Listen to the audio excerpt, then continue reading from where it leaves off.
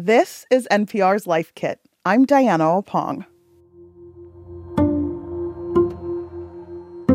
Conflict in general is the pits, but conflict at work is kind of the worst. I mean, haven't we all wished conflict would just magically go away with a snap of a finger and never return? Like Thanos with his Infinity Stones. Conflict is just a fact of life. As human beings, we're going to find ourselves in conflict situations, and there's no avoiding it. It's inevitable. This can be one of the most confounding things that people have to deal with. A new mixed bag of coworkers who all bring their own backstories, superpowers, and weaknesses to the office. This includes belief systems and values that can be nearly impossible to peg, unless, of course, you're Professor Xavier and can read minds. Look into my mind. You saw what I did to On top of the actual work we already have to do, we also have to deal with the little annoyances that pop up, like someone interrupting you in meetings, which can grow into other issues, like someone making comments about your weight. And when all of those forces are at play, sometimes it can feel like you're in a superhero movie up against an entire universe of problems. Since conflict is inevitable, despite our best efforts to run and hide from it, and there are no Infinity Stones to be found, and we lack the cool skill of telepathy, it's important to learn how to handle conflict in a manner that won't get you fired. Reducing conflict in the workplace, it's about normalizing the reality that humans are going to human. But have no fear, because in this episode of Life Kit, we've assembled a super team to help you improve your conflict resolution skills. You're going to get the tips you need to face conflict head on, like the superhero you are. At some point in your career, whether you're a newbie to the workforce or a long-timer, you're going to end up in conflict with a colleague or a supervisor, meaning you're going to have to trudge through the mess that can come with it. That's guaranteed. But what's not guaranteed is that you have to live in a state of discomfort in the workplace with no way out. We've assembled a conflict resolution super team, and they're going to lead us from how to process what we're feeling to specific steps that will lead to a solution. The first member of our super team is Abdul Omar. He works with the state of Hawaii's Ombudsman Office. An ombud is a workplace conflict mediator that is a neutral third party. Unlike an HR rep, ombuds are not bound by the same legal documenting requirements. Your workplace may or may not have one. While dealing with racism and harassment in the office is unacceptable, so is violence. People like Abdul help us to use our words. One of the main reasons why people end up in conflict and not being able to get out of it is because one or more of the people don't feel heard. Every superhero team needs LA-based marriage and family therapist Camille Tenerife. She's going to help us to know when we should actually work through something versus just letting it go. If you find yourself over and over in the situation over and over, I think that it's at least worth addressing. What I often see my clients is start building resentment and then frustration, and that bleeds into their work as well and their energy and attitude going into the workplace. The third and final member of our super team is Tiffany Jana. They're an author and founder of TMI Consulting Incorporated. Their work focuses on diversity, equity, inclusion, and justice. Jana has our first takeaway. Normalize speaking up when pain points occur in real time. Think of this as a way to diffuse conflicts before they get out of hand. No one wants to go from Bruce Banner to the Hulk in the workplace, and Jana says there's a way to do this. We want to normalize speaking up when these things happen in real time so that it doesn't have to be a secret, so that no one has to feel like they're being unprofessional because they stand up for themselves. I know, easier said than done. But I have seen it in action a few times, and it usually goes smoother than you may imagine. Jana has a couple of examples. Here's what an entry or mid-level employee can say. Hey, John, you may not be aware that you're doing this, but you're getting Susan's pronouns wrong all the time, and it's hurtful. This may be uncomfortable at first. Let's say you corrected someone who has been mispronouncing your name, or calling you the name of the other person of color on the team. You've told them you're not Anushka. And when you see them on future work calls, they are using your first and last name like you're in school and way overdoing it. Yeah, no fun. super awkward. But the more you bring up things in the moment, the easier it will get, especially if you keep it factual, keep it short, and as kind as possible. On-the-job training is part of learning how to be in a workplace. And since it seems like no one really teaches anyone how to work through these social dynamics, if you're someone who has direct reports, Jana says you can help create a culture that is receptive to this type of exchange. If somebody uses an offensive term, someone with courage, seniority, or relationship equity should speak up in that moment. Let's just pause this meeting really quick. Someone just used the term slave driver, and we don't use that term anymore. That is antiquated. That is hurtful. And so let's just move forward in a good way. But we want to acknowledge that happened and apologize if anyone was hurt. We need to start normalizing calling it out now so that we don't have to document for 6 months all the bad things that happened to us. Let's take a moment to talk about documentation. Documentation is the process of writing down events or interactions that you've experienced as an employee that have left you feeling surprised and not in the good way. The minute you smell anything that reeks of that kind of marginalization, you start documenting everything. Microaggressions, subtle acts of exclusion, they seem like they're really small, but they stack up really quickly. Jana has some examples of why it's good to document. You might end up having to demonstrate a pattern of behavior, right? If somebody leaves you off 1 or 2 emails, it doesn't seem like a big deal. But when you've got 6 months of documentation of being cut off, left out, overlooked for the opportunity, then you might actually have something. So make sure that you take meticulous documentation. Marginalized groups like women and people of color tend to get labeled as troublemakers and are unfairly characterized for bringing up issues that they see in the workplace. Jana does a lot of work around diversity, equity, and inclusion in the workplace and says it's an important part of combating work conflict. We should be working towards becoming our best selves through the work that we do. The biggest complaint we get about diversity work is, that's not what I signed up to do. That's not part of my job. Yes, it is.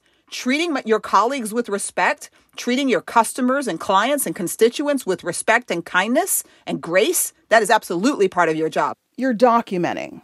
You're speaking up in the moment. But that coworker who begins every meeting talking about why you should get on their diet plan or sharing too many personal details about their last date is still not getting the hint. What do? Well, first, don't run away from how you're feeling. You may wish you could open a portal to another dimension like Dr. Strange to escape the annoyance, but instead, therapist Camille Tenerife says take a moment to check in with yourself and your energy level. Let's takeaway number 2. She recommends asking yourself the following questions. Is this something that is constantly bothering me? Is this one of the things that I don't necessarily feel so strongly about? And really trying to figure out how much energy we want to put into it. Abdul Omar says another thing to think about is your conflict style. Some people are avoidant. Some people are more competitive. Other people are more collaborative. Other people tend to accommodate. Each of us has a style that we gravitate towards. There's nothing wrong with it, but it's good to know your style. This is going to take a little self-awareness and will help you think through how you may respond to conflict or approach the person you're in conflict with. If after all that, you're still not feeling sure about how to best tackle that coworker who is always putting down your ideas in meetings, or maybe they minimize the impact of the work you've done, therapist Tenerife says, ask for help. It's not easy. So come at it with a little bit more self-compassion and support if you need to. A social support system can be the sounding board you need to have a better sense of what you're experiencing and validate your feelings.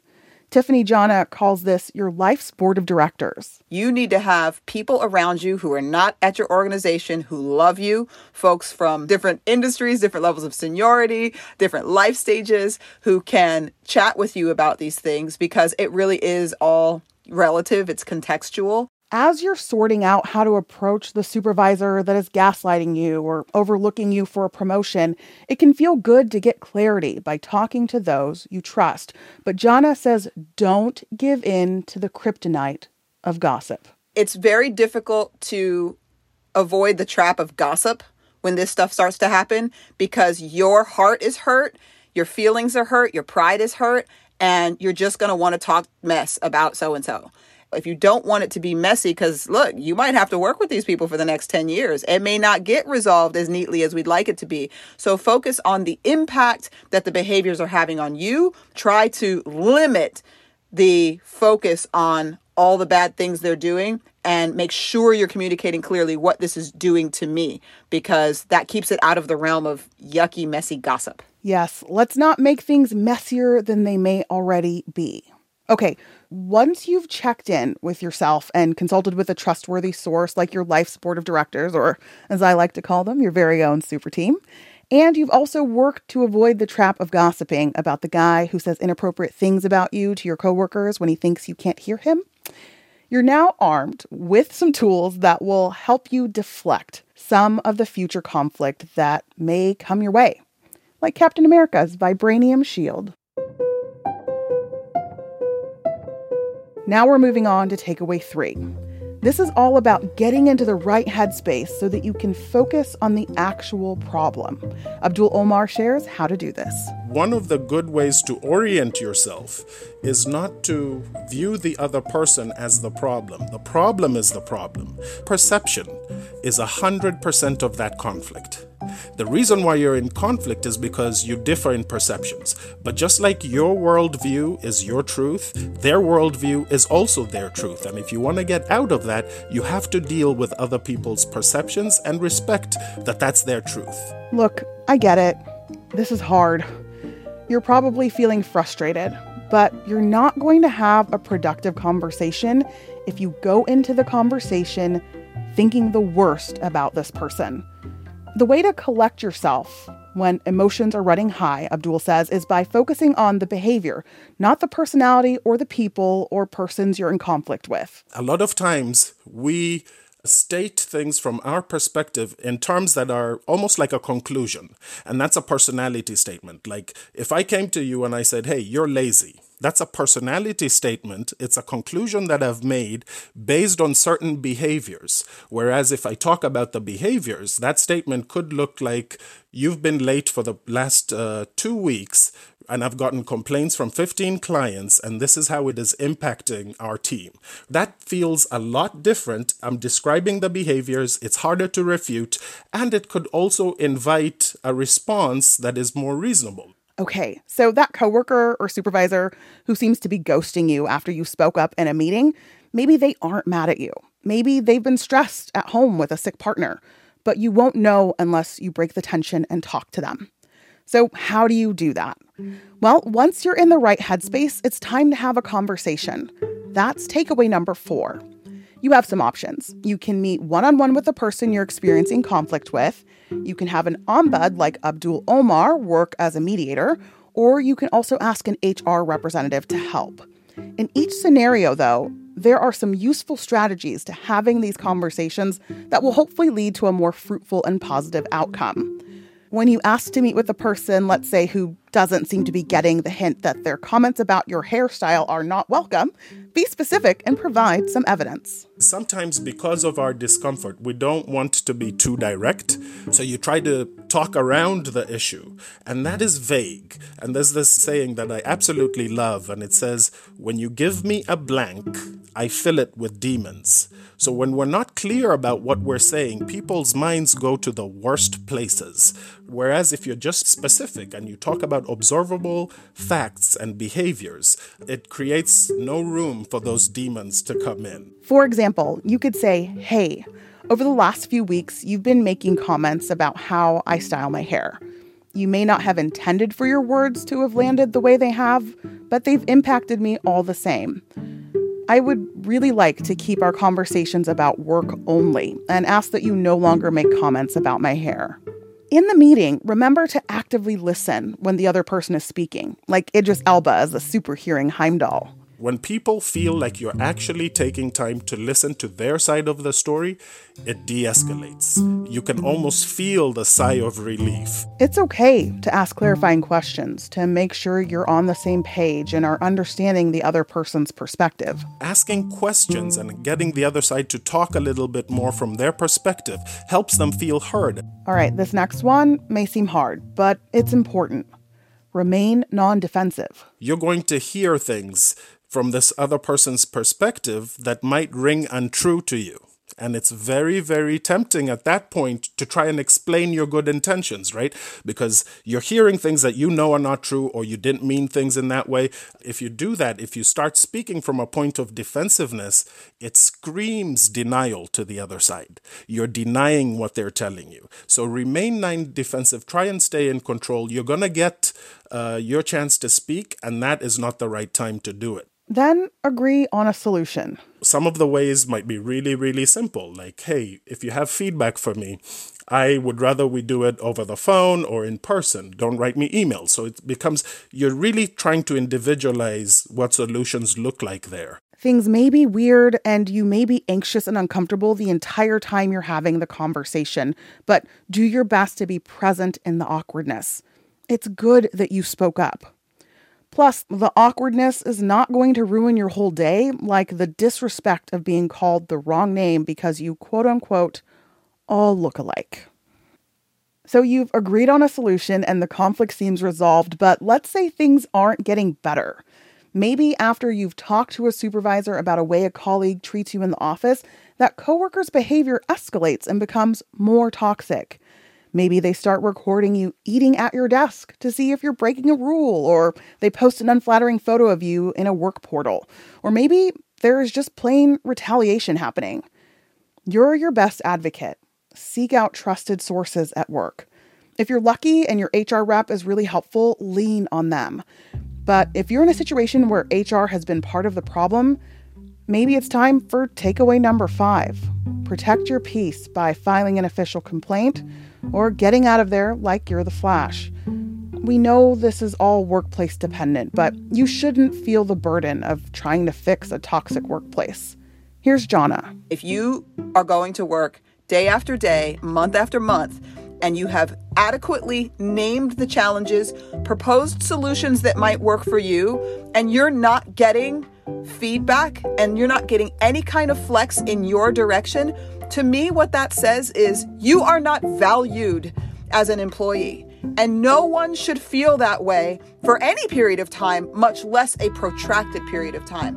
And that's why I know, especially when you're early career, it feels so scary to jump. It feels so scary to leave. But you've got to understand, we're in a completely new day and age, a new market, and the employer needs you way more than you actually think you need them. If they can't take care of you, I promise you, someone else will. Sometimes in your journey, the mission will fail and things won't go as you hoped, and that's hard. But your mental health and well-being are too important to work somewhere you don't feel valued or set up for success. The reason I do the work that I do is because I wholeheartedly believe that the workplace is the biggest learning laboratory that we have outside of structured education, and that we need to do a better job of leveraging that in service of a greater humanity, much less a greater workplace, and optimizing our mission. We have resources and we have access and we have time to do that and to fill that gap in the organization. And any organization that fails to do so is negligent. And the conflict that they are sowing is conflict that they are asking for and leaving unattended. Let's take a quick look back at the steps you can take to feeling super when you're presented with a conflict. Takeaway number 1, keep the Hulk at bay and normalize speaking up when these things happen in real time. Takeaway number 2, check in with yourself. Tap into what you're feeling and why. If you still aren't sure, check in with your super team. And remember not to gossip. It's the people that you call, when the worst thing happens, and the people that you call when the best thing happens. That's how you know who they are. Takeaway number 3, get in the right headspace and focus on the actual problem. That's the first sense of relief that people have when they can bring their authentic selves and they feel heard. The same thing that I do as an ombudsman, when you start practicing this at work, that same sense of relief, when people feel seen and heard, it gives the same sense of relief, whether it's in a therapist's office or an ombuds office. Takeaway number 4, have the conversation and make sure to listen actively.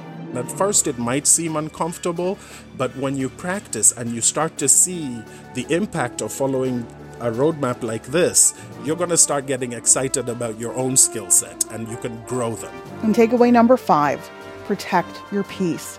You may have to go to HR, and if things don't get better, get out of that toxic situation as fast as you can. You shouldn't feel the burden of fixing a toxic workplace. Thanks again to our super team, Abdul Omar, Camille Tenerife, and Tiffany Jana. And thanks to everyone who shared their work conflict stories with us. For more Life Kit, check out our other episodes. We have an episode about what to do if you're struggling with your mental health at work. You can find these at npr.org/lifekit. And if you love Life Kit and want more, subscribe to our newsletter at npr.org/lifekitnewsletter. If you've got a good tip, leave us a voicemail at 202-216-9823 or email us a voice memo at lifekit@npr.org. This episode was produced by the ever-talented and patient Janet Ujung Lee. Megan Kane is our managing producer. Beth Donovan is a senior editor. Our production staff also includes Andy Tagle, Audrey Nguyen, Claire Marie Schneider, and Sylvie Douglas. And our digital editors are Beck Harlan and Dahlia Mortada. I'm Diana Opong. Thanks for listening. And remember, you have superpowers now and can totally handle any future conflict that pops up. You've got this.